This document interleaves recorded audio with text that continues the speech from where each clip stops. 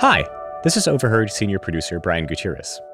2.5 years ago, I went with National Geographic editor-at-large Peter Gwynn to the Gila Wilderness in New Mexico. It's America's first national wilderness. It's also the cover story for the June issue of National Geographic. Back in 2020, trekking to the middle of the wilderness was like the ultimate social distancing. Photographer Katie Orlinsky was with us on that assignment, and we couldn't pass up the opportunity to interview her around the campfire about her craft and career. Since then, Katie has returned to the Gila 4 more times to photograph the wilderness in every season, set up camera traps for mountain lions, and take all kinds of crazy pictures. Next week, we'll have a new original episode for you set in the Gila. It's about how Peter met Mexican gray wolf pups born in captivity and helped carry them in a backpack to a new family in the wild. But before then, now that the story is finally in print, we're re-releasing our interview with Katie. Here's Katie Orlinsky. What are you doing, Katie? Oh, I'm just heading over to this other rock to get the clearest shot of this amazing landscape. So this other rock that's like on the edge of a cliff, just she says. Just another rock. Just another rock that has about a 955-foot drop to the river in the middle of nowhere. It's November 2020, and I'm in a remote part of New Mexico called the Gila Wilderness. And I'm standing on a cliff with producer Brian Gutierrez and National Geographic photographer Katie Orlinsky, who's on assignment for an upcoming magazine story. We rode horses for a few hours this morning, winding through forests of enormous ponderosa pine trees to reach this spot. It's a place our guide calls the Grand Canyon of the Gila. And that's just what it looks like. Majestic red, yellow, and white bands of rock towering over a broad, flat valley. We're the only people here. In fact, we haven't seen any other human beings for a week. The only sound is a light wind rustling the pine needles. We watch a hawk gliding in the void below us, its shadow moving across the valley floor. It's really a spectacular view. You're going to have to buy the magazine to see this. Or come to New Mexico. Or come to New Mexico. Actually, that's even better. New Mexico. You can follow me. Yeah. Well, let's talk about it. Yeah, it's a little too tight here. We're looking We're for gonna go alternate ahead and camping start spots. looking for a place to camp. A local guide named Joe Sines brought us up here to this vantage point called the Eagle's Nest. And Katie, being the dedicated photographer that she is climbing out onto a far ledge that offers the best view, scaring the heck out of me and Brian. It's like we're on the edge of the Grand Canyon, and Katie just stepped over the abyss to get to a better spot to take a picture. Yeah, the only difference here in the Gila Wilderness, there's no railing that says, hey, tourists, danger, do not cross this line. Why we love it. Which is why we love it, exactly. The Gila is a federally protected wilderness area where human activity is extremely restricted. So when I was a kid, I dreamed of exploring a place like this.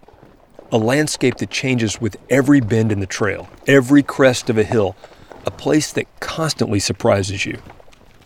We'd ride the horses out of dense thickets of willows, up a steep, winding set of switchbacks dotted with alligator junipers and piñons, which would then give way to a view of mountain ranges stretching all the way to the horizon.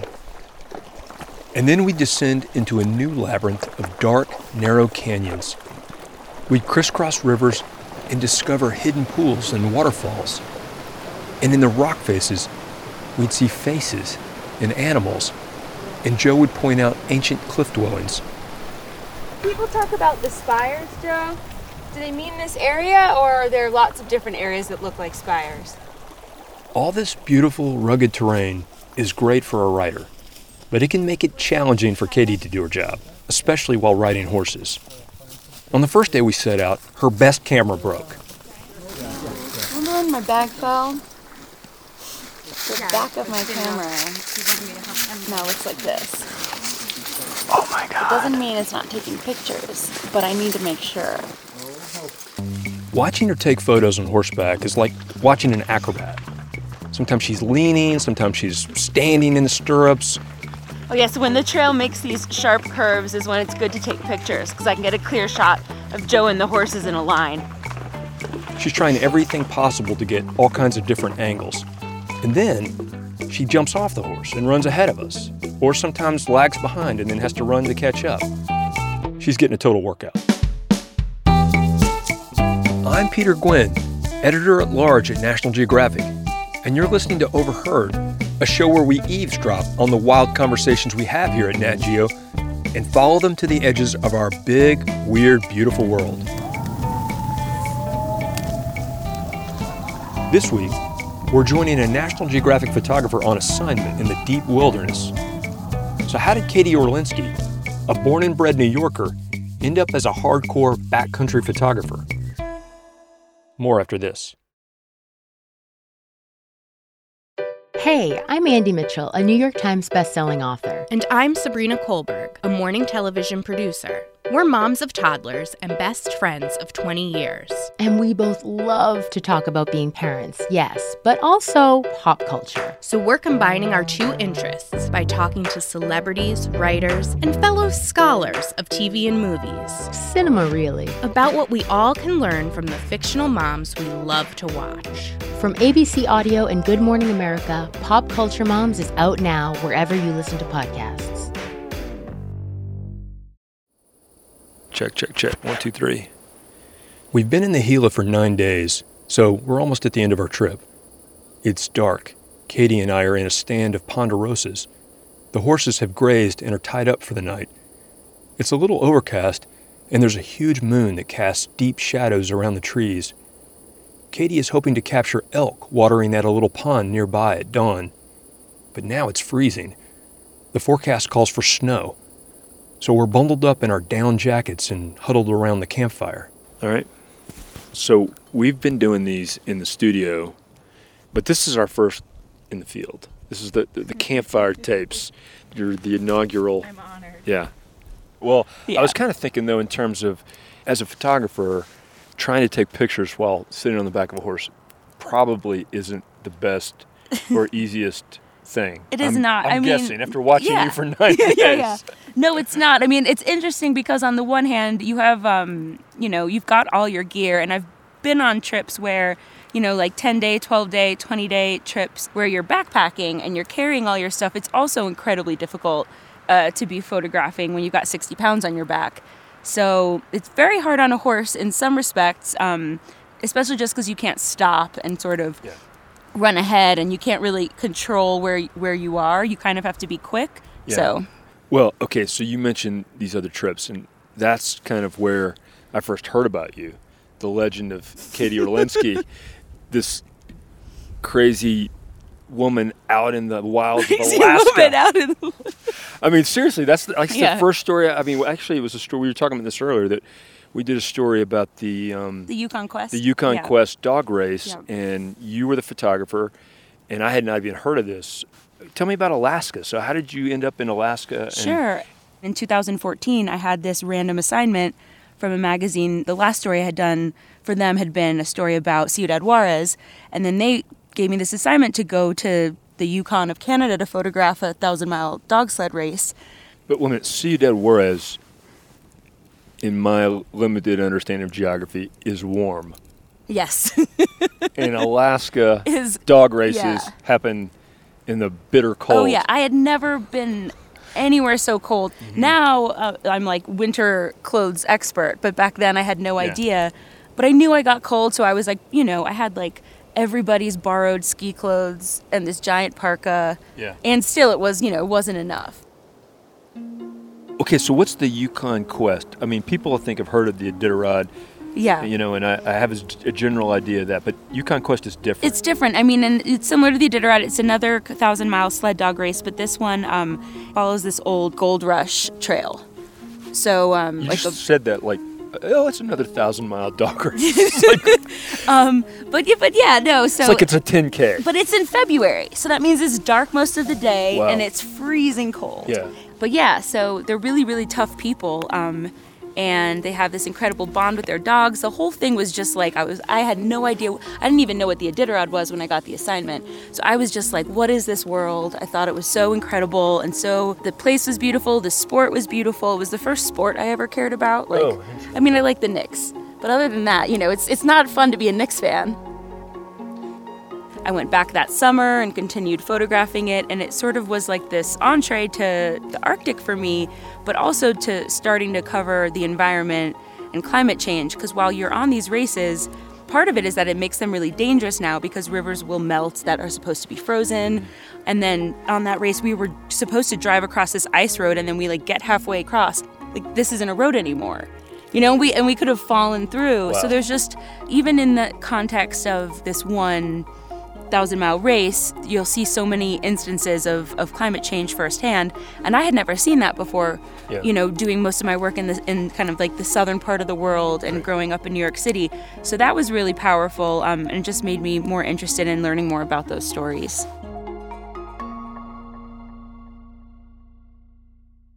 So how do you even photograph this? I mean, you said it's dark most of the time. Yeah, it's hard. It's a challenge, but it's also when there is light, the light's spectacular. So that's something that's, you know, anybody that lives up north and works up north knows is just like you really cherish those moments of sunlight because it's so special. You're so high up that it just sort of, it's like the golden hour all day long when it is light out there. And then it's just, you know, it's fun. It was such an adventure to try to get to the right spot, find a bridge to stand on to get the right perspective, finagle somebody to fly you in their plane somewhere or to take you on their snow machine. So, and at that point, it wasn't dangerous in the same way that sort of, you know, covering the kind of stories that I had been doing before was. You know, it gave you a bit of a rush, but I wasn't, you weren't really dealing with sort of like this life or death situations. And so it was a bit of a break, to be honest, from covering a lot heavier stories. Right. And it was really refreshing. Like emotionally, I guess. Yeah. And, you know, if you're asking somebody for a favor, you're not putting them in harm's way. Like the story I'd done right before that was another story in Juarez, and it was about the people that worked for El Diario.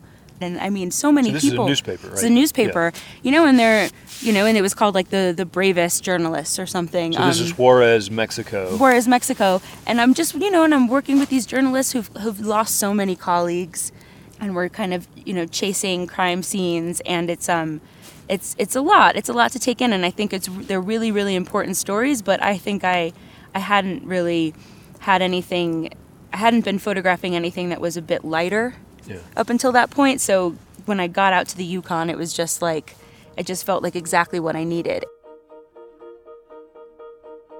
Well, I think that's kind of a good place to say, well, how did you get into photography originally? Because I never really thought I'd become a photographer, and I didn't study it. I studied Latin American studies and political science in college, and so I was mostly self-taught.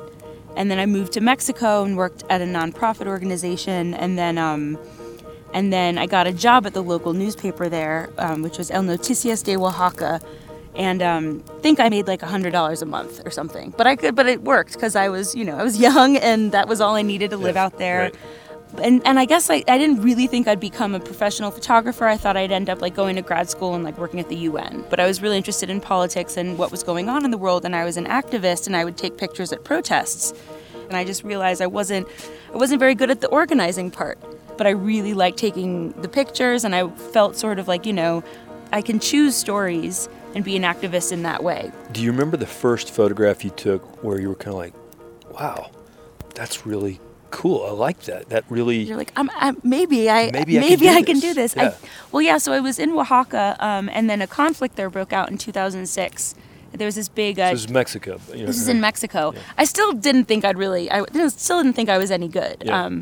But yeah, this big conflict broke out, and all of a sudden, you know, international news media was there. All the best photographers in Mexico were there, and I was taking pictures for the local paper. And it was a big deal. There were street fights, and there were kind of fires, and then the protesters took over the city. They essentially kind of kicked the governor out for a while. So there was this standoff there for 6 months. It was a really kind of exciting moment to photograph, but I also could see what I wasn't doing, you know, because the next day I'd look at La Jornada, which is sort of like the New York Times of Mexico, and then there was even a New York Times correspondent there once, and I'd see what they were shooting and be like, oh, okay, like I'm not as good as them, but I'm always in the same place as them. Like I can always get myself to where the photo that needs to be taken gets taken, but I just didn't know, I didn't have the right equipment yet, you know, but I feel like that was a moment I was like, I think I have a knack for this. Yeah. But do you remember the image that you got that was like, is there Yeah, sort of like it's like this line of federal police, and there's like this, and there's like, it's backlit, and there's sort of like the sun is coming out over them. Yeah, and I knew it was a good photo. Yeah. I remember one time they were talking about a young person. Somebody asked, are they any good? And they said, they're not good yet, but they know what good looks like. And I think that's kind of what you're describing, is that like you get to the point where it's like you can spot what a good photograph is, or a well-written story. Yeah. And you're good enough to know that you're not good. Yeah. If you see a big story, if there's a big story happening anywhere in the world, there was this period of time where I felt like I had to be there. Mm-hmm. And I'm grateful that there's people out there, doing really great work covering those big news stories, but it started to feel like, okay, where am I needed, or where can I bring something to the table? But in the beginning, it was just like, I just wanted to be there. Well, I think that's what a lot of young journalists, there's a lot of romanticism, a lot of false romanticism, I think, that's attached to, jumping in the middle of conflict and covering it. And, but it's, it is how we learn about these things. I mean, I think, definitely most of the things that I've, have happened in my career, the help that I've gotten, has all come from other photographers. It's a really wonderful community. In those situations, you really rely on local journalists. And I can't express enough how much respect and how brave all the journalists, the local journalists in Mexico are. And they're the ones that are getting killed. Right. And, anytime there's a foreign reporter, they'll just take you in and they'll show you around, and you get to leave. Yeah. And they have to stay. Right. And I think, that's the case all over the world. Right. But it's definitely the local journalists who we rely on them so much. Right.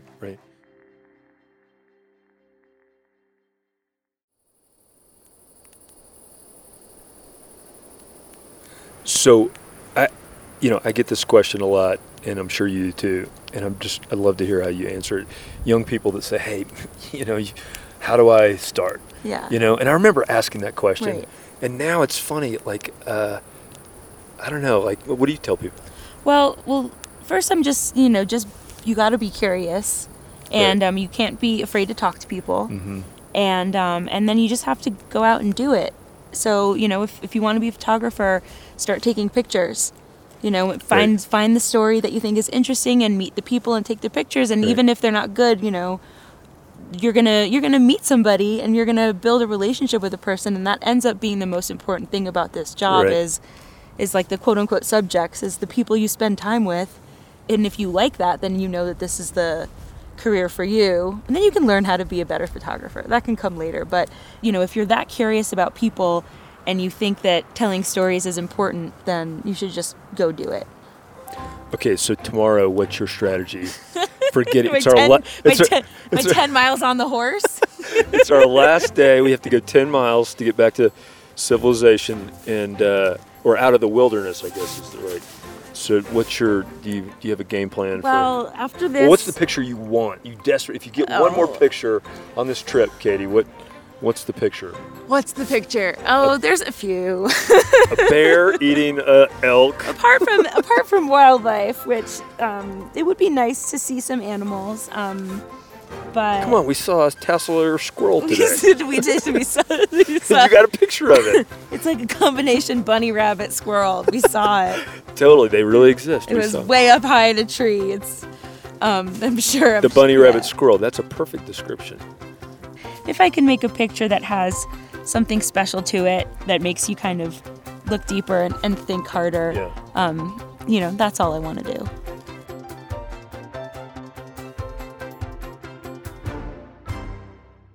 More after this.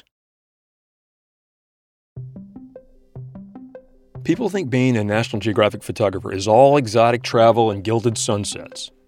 But what people don't see is the times when it all goes wrong. Katie took incredible photos on her trip, but she also did it with a broken camera. Katie, I'm recording. Yeah, what's going on here? Well, we've had a series of disasters, one of which is my main camera broke before we even left. It fell off the horse and broke. And my main lens is kind of mostly broken.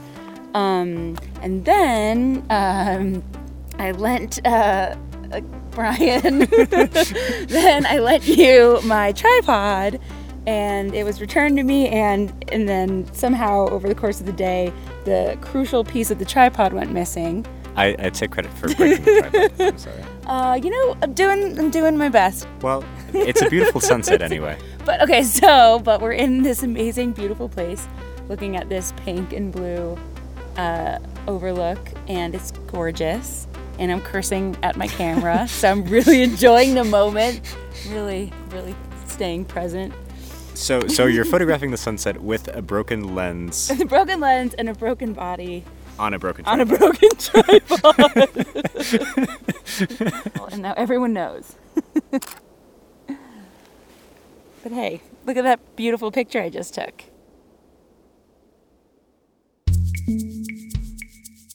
A few of the pictures that Katie took during this trip can be seen on the National Geographic website and at Nat Geo on Instagram.